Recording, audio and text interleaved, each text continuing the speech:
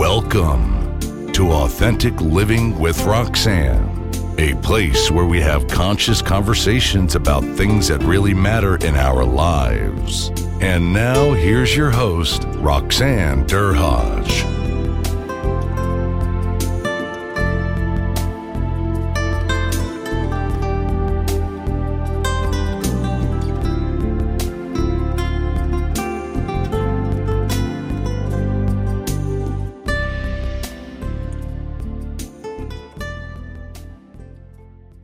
Hi, everyone. It's Roxanne. Thanks for tuning in. Today, I have a special colleague, Allison Graham. Hi, Allison. How are you today? Awesome. Thanks for having me. So, Allison and I met not too long ago, and we speak on the same topic of resilience. Allison was so gracious to give me her time today. And I'm just going to tell you a little bit about Allison, and then we'll get right into things.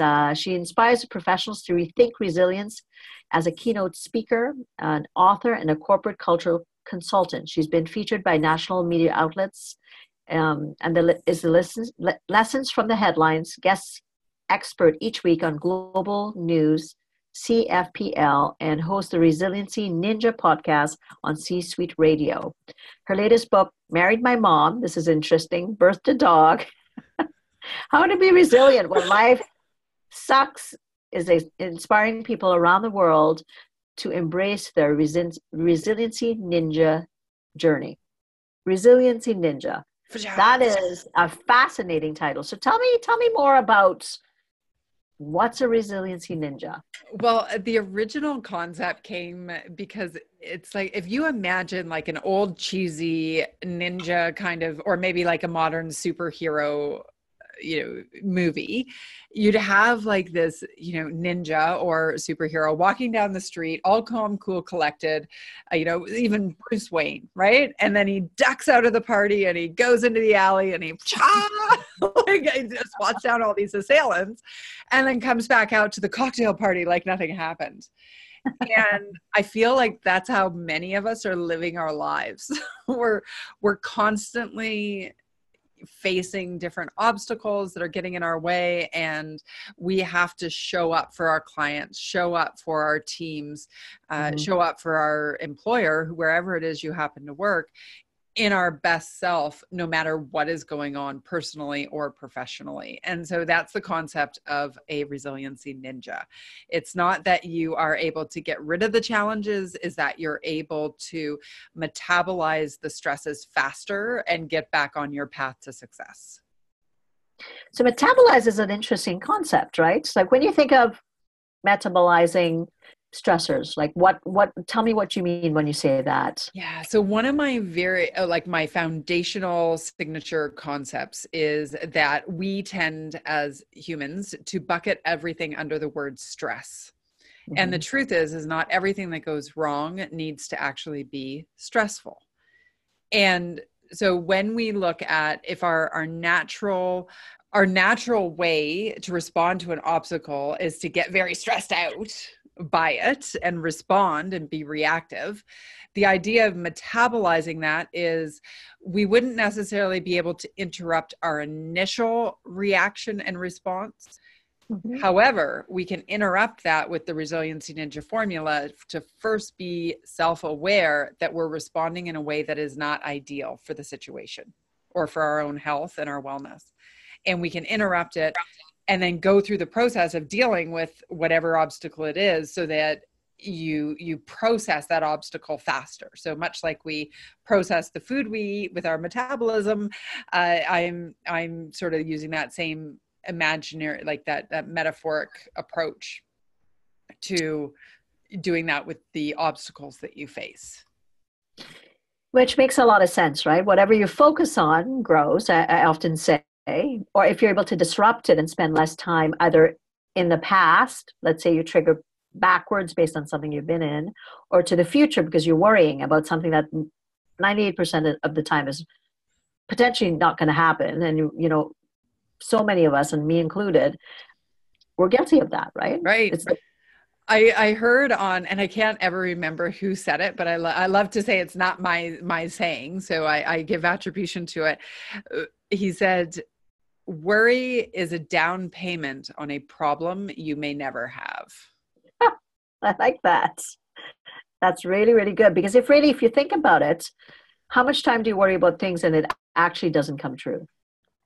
Right. Or you can't deal with it in that moment. So the way I look at it is, unless you're ruminating about something from a creative perspective, in terms of, like, sometimes we need to have those thoughts in the shower so that we can find the answer and be creative and innovative and problem solve and figure out how we're going to deal with our obstacles. That's a proactive way to think about what's going on. Thinking and worrying are two different pieces of our resiliency muscle.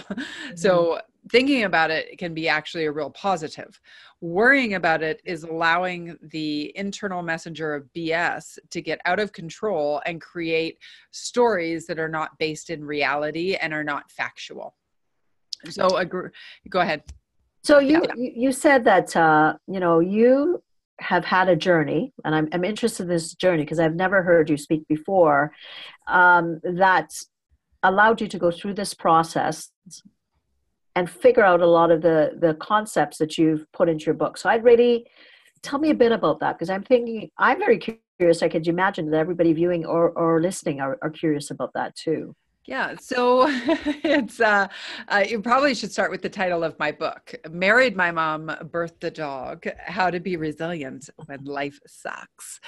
And so what happened? I actually, over the course, I call it my decade of hell. It began with my father passing away, which is a very normal life unfolding. You expect at some point, as an adult, you might you're going to lose your parents. And the difference was I didn't have the resiliency tools to truly allow myself to grieve and heal from the passing of my dad. He was very important in my life. That was followed by my grandma passing, and then another 6 people passing in a very, very short period of time, which is just like, you feel like you're a punching bag, right? It won't stop. In the middle of that, I had a surgery for a cyst that unfortunately, the surgery got out of hand and caused some neuropathic damage in my pelvis.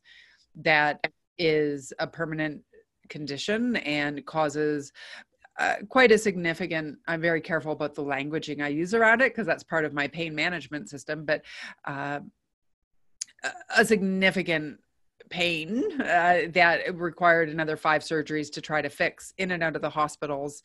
And then I had 8 major injuries. So like breaks to arms or wrists or toes and torn knee and broken nose, and the list went on. And all that time I had to show up for the clients just like anybody else did, no matter what was happening behind the scenes. And as you can imagine, with the surgeries and the physical pain, at first my instinct was to push through and power through, which a lot of professionals, that's how we think we'll deal with it.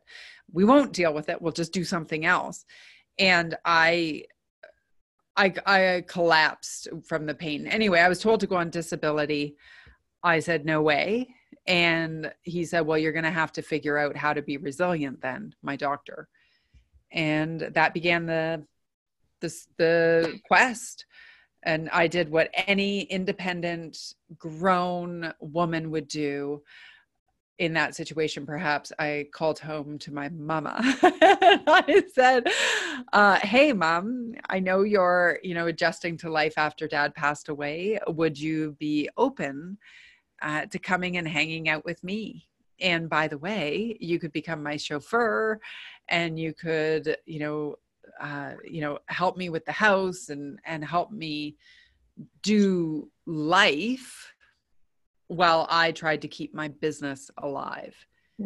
And doing that, and like in and out of the hospital with the appointments and different, always desperately at that time, not now, but at that time, desperately looking for the magic snake oil that would take away the pain.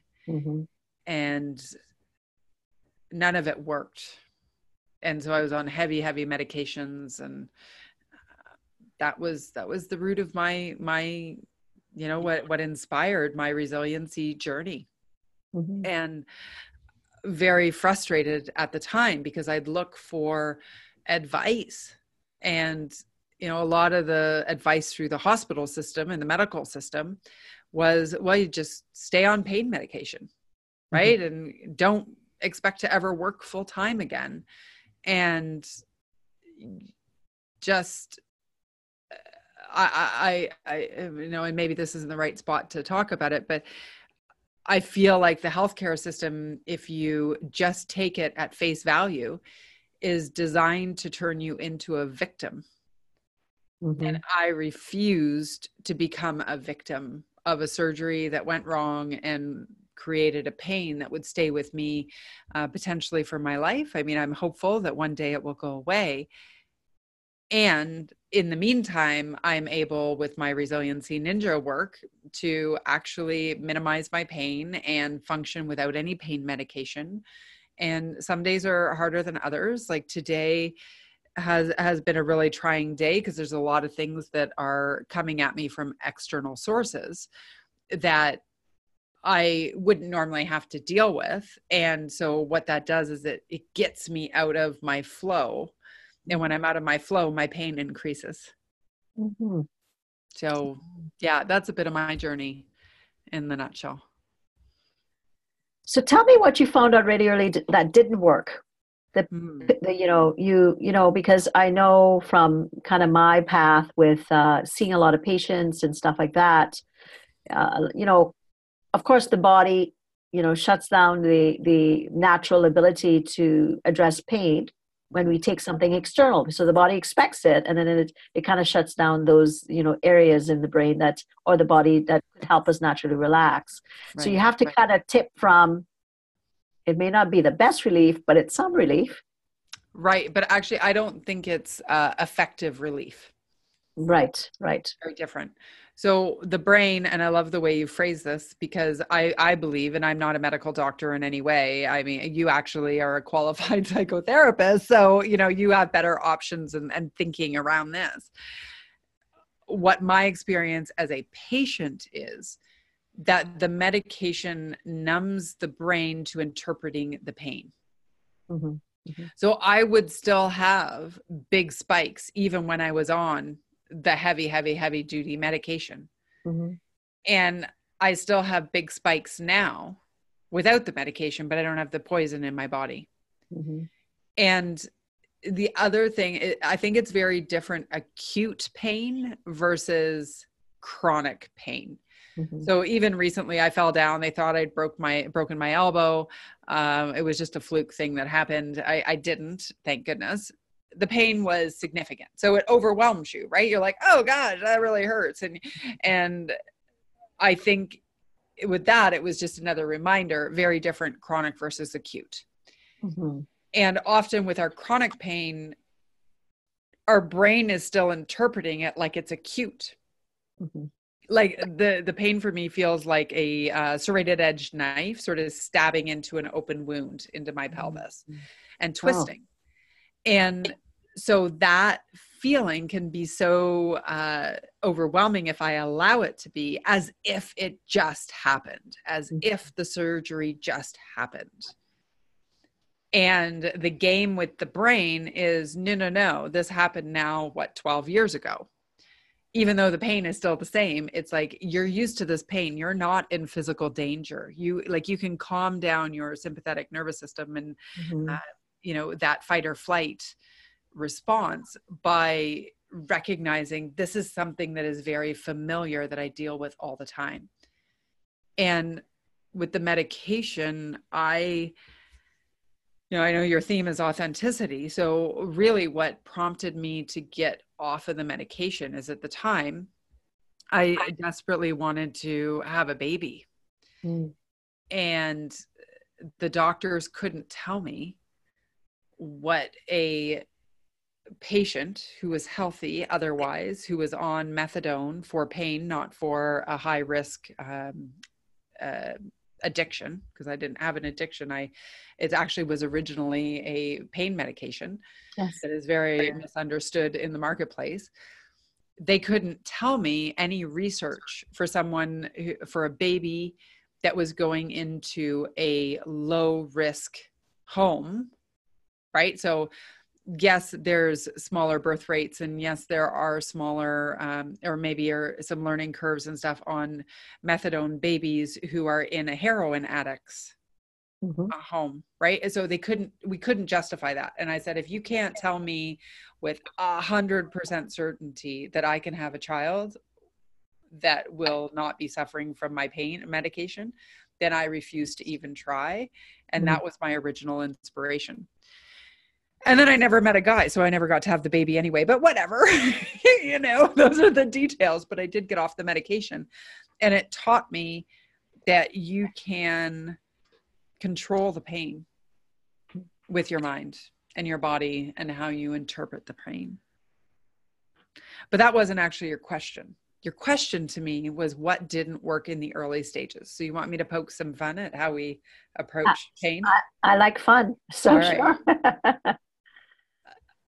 The phrase pace yourself is probably the most defeatist phrase in the pain management library. And I'll explain why. Because the pace car never wins the race. And if you are a high achieving A-type personality who has acquired pain and have a certain level of operation that you're expecting, and now your body is rejecting that level of operation. So for me, I used to be out in the community and working and doing things about 18 hours a day, and then coming home and sleeping. And I had a little Post-it note that said, deserve to hit the pillow. That was my philosophy. And then I came along and I had this surgery, and I woke up with this knife twisting into my pelvis. And I went from having full capabilities to having somewhere between 2 and 5 hours of functionality a day. So the pacing yourself, to me, was a way of basically saying, give up, never succeed, and you're never going to have a full work day again. And so it was a real trigger word for me. And so I looked at it and I said, no, but what I could do is I could control my schedule. So when we control our schedule, we feel empowered to make decisions. And sometimes by controlling my schedule, I need to put recovery time in. For sure.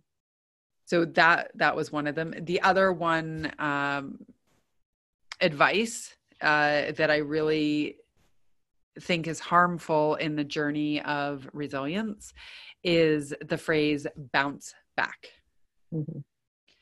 And the reason I have such a problem with that phrase is because the very notion of change is that what was no longer exists.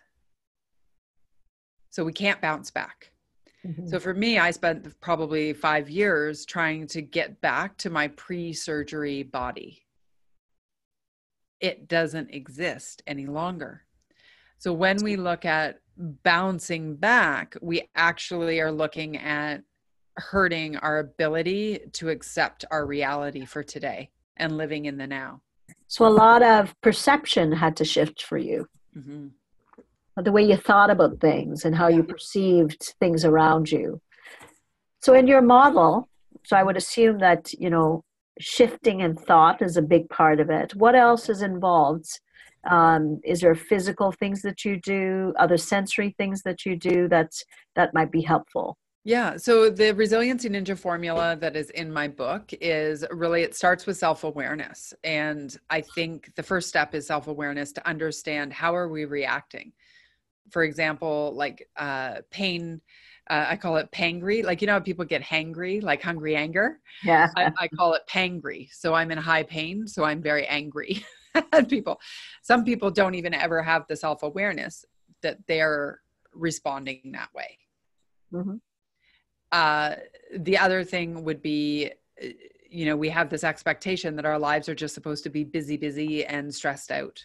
When in actual fact, that's not how life is supposed to be. There's supposed to be a lot on the go and a to-do list that never ends. That's called life. That's not we have to learn how to deal with it. It's not the end of the world. It doesn't mean that you need to be completely stressed out all the time, which is what I talk about a lot in my keynote. And so that self-awareness, really understanding, how are you responding to obstacle? How are you responding if you have chronic pain? How are you responding to pain? How are you showing up and responding to challenges? So my Resiliency Ninja set point dial is the different ways in which we might automatically respond on a team to obstacles that are presented, and then how do you shift it? But if you don't even know how you're responding, or that you're caught in the victim trap, well, how are you going to ever fix it? So that's the first part of it. Mm-hmm. The next piece is building your strength. And from there, I have the 3 components, which is the physical, the mental, and the emotional, mm-hmm. heart strength. So those pieces. And then the last piece is the resourcefulness. So asking for the help, understanding our limitations. I remember I was coaching a PhD student who's doing her PhD. She's a TA. She had a partner who was out of town, so she was traveling all the weekends. She was trying to do yoga and physiotherapy and going to her doctor's appointments and just had all of this. And one of the greatest resources is, how do you control your calendar so that it can serve your personal flow, mm-hmm. right? Like, so I know by mid-afternoon, my pain is going to probably go higher than it is first thing in the morning. Just the nature of my personal pain journey. So I often don't put things that I need to be able to sit for long periods of time into the later afternoon. Like, so that sort of resourcefulness. Calling my mom, another great resource, right? Her saying yes was a blessing. And yeah, so that's it. So the 3 parts: the strength, self-awareness is how we start, then the strength, then the resourcefulness. Which makes so much sense, right? Because I think a lot of people, based on so many different things, develop things that they do, that they continue to do, and they don't stop to reflect and say, is this helping me or is this hurting me? Right. And they keep going. Yeah. Over and over again. And I think, slowing down, to your point, I think in Western society, it's, how you been? Oh, I've been busy. What's new? I've been busy. It's almost like it's like a card that everybody pulls up as meaning, busyness equals success. And I think that's what you're saying is, really, in your case, you recognize that after going from 18 hours and what did you say? Your pillow said, what did your pillow say? Deserve to hit the pillow. Right. So you're like going from one extreme to another, and then really so that adversity really allowed you to reflect and probably understand yourself a bit more. Right. It did. And I want to be careful with the phrasing, because it's not about slowing down. It's not about taking all those things off the list. It's about finding the things that need to be on the list and then saying no to the ones that shouldn't be there anyway. Mm-hmm. Right. And I think focus. So one of the interesting pieces of my early days is I actually did and achieved more in less time than I do now. I swear some days, when I'm back to having full-ish capabilities. So when people tell me they don't have time to build a business, to do the sales, to do, whatever it is that they're not doing, like writing a book or, whatever their dream is, I am reminded of the fact that I created a successful training and speaking business in 2 to 5 hours of functionality a day. Mm-hmm. Right. And did it very well. But what that forced me to do was to get in from a place of control and make choices of what I was going to allow into those prime hours. Mm-hmm. Instead of allowing everything. I cut out a lot of my volunteer work, which was fulfilling, and it wasn't paying my bills. People who are struggling financially, but are spending all their time out there volunteering for free.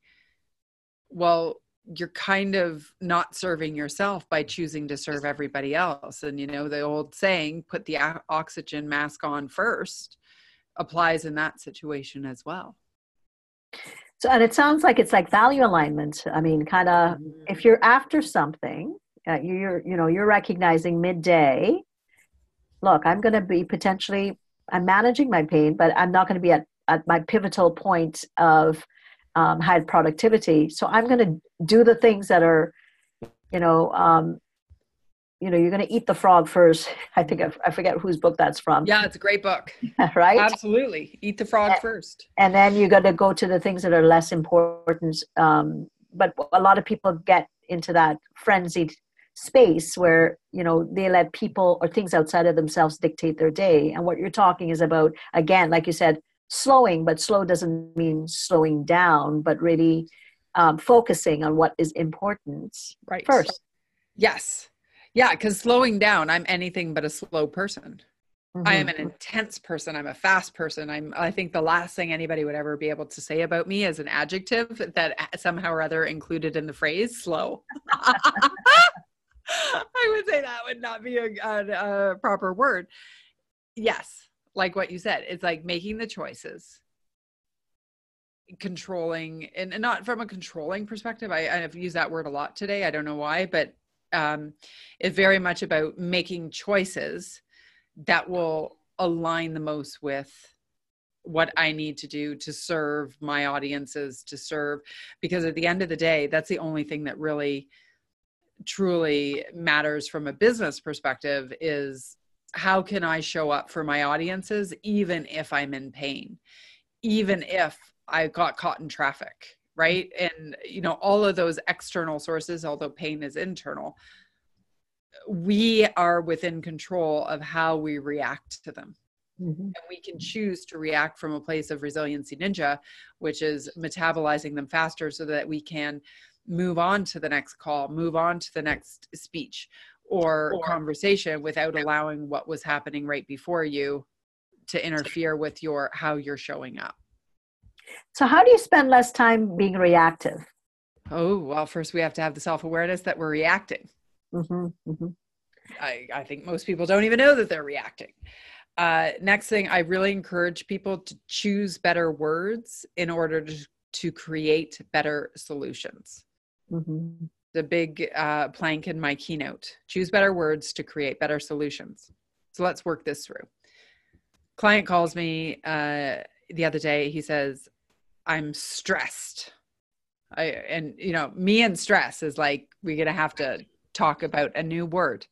Choose a better word because you're not stressed. Stressed is like this all-encompassing word that we label for everything. And it's so ambiguous that we don't know how to actually solve and deal with the issue. Okay, great. So what's another word? Well, I am worried. Okay, what are you worrying about? Well, I've got all these files that I need to get done. Okay, so are you overwhelmed? Yes, I'm overwhelmed. Okay, so of those files that are stressing you out, that have you worried and overwhelmed, why don't you want to deal with them? Well, because I don't like these files. I've been procrastinating on them for a long time. Okay, so now we can deal with that, right? But when you said you're stressed out, I can't help you. And so yesterday I was speaking to an insurance company, small group training, and we talked about this. So we were talking about the difference between good and bad stress. And the good stuff, deadlines, big goals, those are meant to inspire us or keep us alive. One of the two. Right? Mm-hmm. And that's a great stress. Let's use those the way they should be. It's the bad stress that I believe you can almost completely eliminate if you learn how to metabolize them faster. And it's things like that are caused by worry, judgment of ourselves and others, the internal messenger of BS that creates stories that aren't actually accurate and exaggerates and catastrophizes what's going on in our lives. Mm-hmm.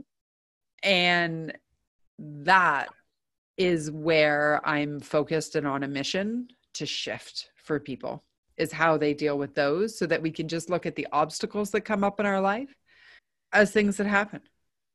Just things that got to be dealt with. They don't need any emotional bandwidth to them. They're just things that happen. Let's deal with them. Yeah, and the brain will keep doing it to you. The brain is there to protect you, and the brain doesn't know the difference. So to your point, yeah, And I If you, bet you've seen this in your practice and in your speaking work as well on resilience, that if people don't interrupt that pattern, Mhm. right, they can't, the brain, I love what you've said, it will just keep doing it to you.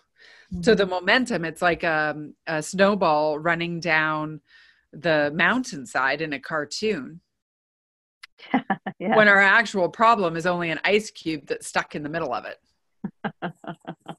I like that. That makes a lot of sense. And it takes practice, like to your point, right? It takes practice and understanding, like you said, when you slow down, why did I react like that? But I think, that whole element again of, busyness keeps people distracted, where they don't just stop to reflect and think, how come I just reacted to that person so badly?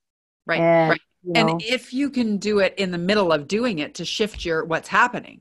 So I'm going to give you two stories. I know we're probably close to being at the end of our time, but one of them, I was in traffic in Toronto, and it's just total construction.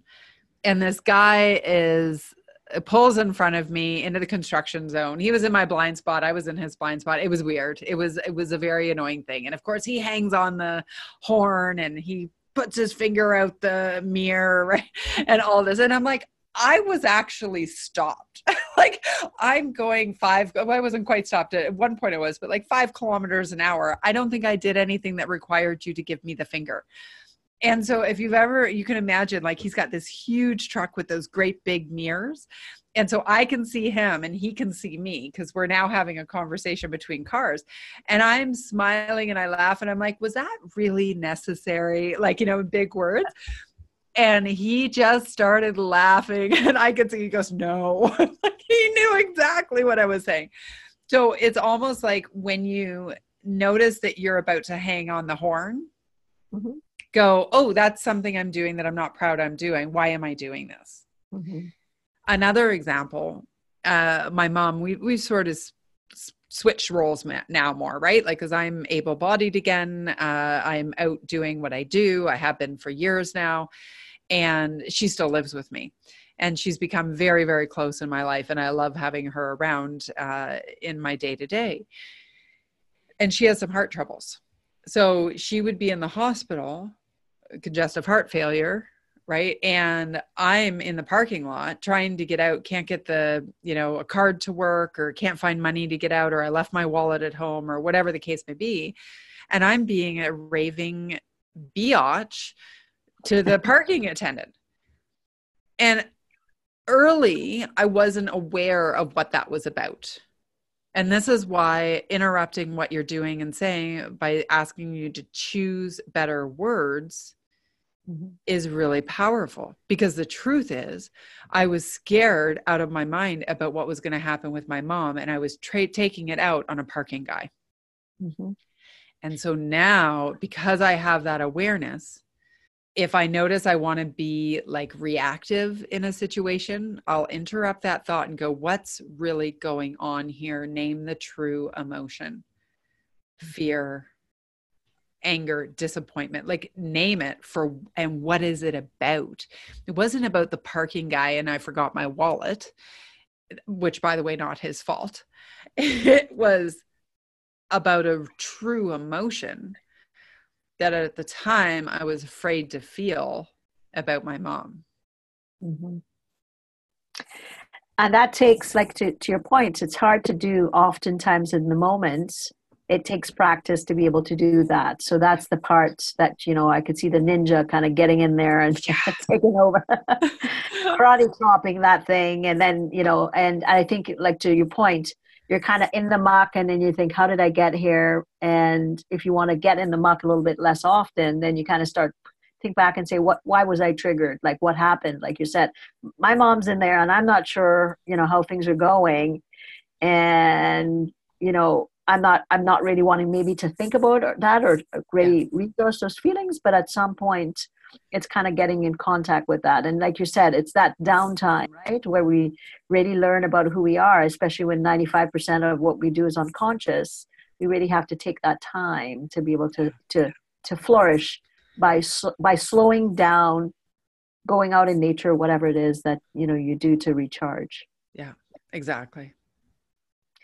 Well, Allison, this has been phenomenal, and it's nice to talk about with people that talk about the same things that I do. I know. I think it's so fun. And there's so much business out there, right? Yeah. Like we just have to let audiences know that you're available, I'm available, and we both get out there and teach, because resilience is, I believe, the foundation for the quality of life you will have. For sure. So, in reference to where people can reach you, if they were, interested in having you come in to speak at their organization or their companies, where could people reach you? Best bet is to come to my website at r-ninja.com. So Resiliency Ninja, but r-ninja. And come see me there. And I'm also on all the main social medias. So Allison D as in Don Graham. Awesome. Well, thanks again. So for everyone, grateful that you're here with us today, and stop. It seems simple, and sometimes it's difficult to kind of get the dance that you're doing when you're with it. But if you want to change that step, it takes reflecting or sidestepping and really thinking, what outcome do I want a bit different? So if you're needing more information on me, you can meet me at roxannedurhodge.com. And like I said, I speak on mental wellness and resilience. Okay, Allison, take care. And thanks again. Okay, bye-bye. Talk to you soon. Thanks for tuning in to Authentic Living with Roxanne, creating the space for positive, healthy change. Roxanne is a keynote speaker, psychotherapist, and coach. To work with Roxanne, visit roxannedurhodge.com/blueprint. We'll see you next time on Authentic Living with Roxanne.